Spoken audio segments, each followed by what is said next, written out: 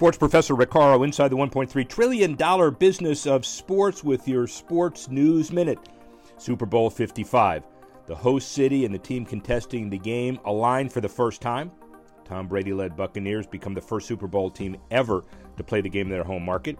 Fifth Super Bowl being hosted in Tampa Bay, but only the second time the Bucs have made it to the big game. They won it in 2002. On Location Experiences talks about the cheapest ticket going for about $7,000 with fees, up from $5,300 a month ago. And one number probably not surpassed this year is $150 million in economic impact generated the last time the Super Bowl was in Tampa in 2009.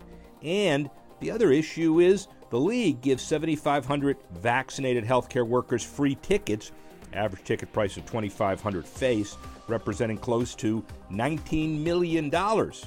However, while the Super Bowl is thought to be recession-proof, it's likely not COVID-proof. Sports Professor Rick Horrow, Sports News Minute.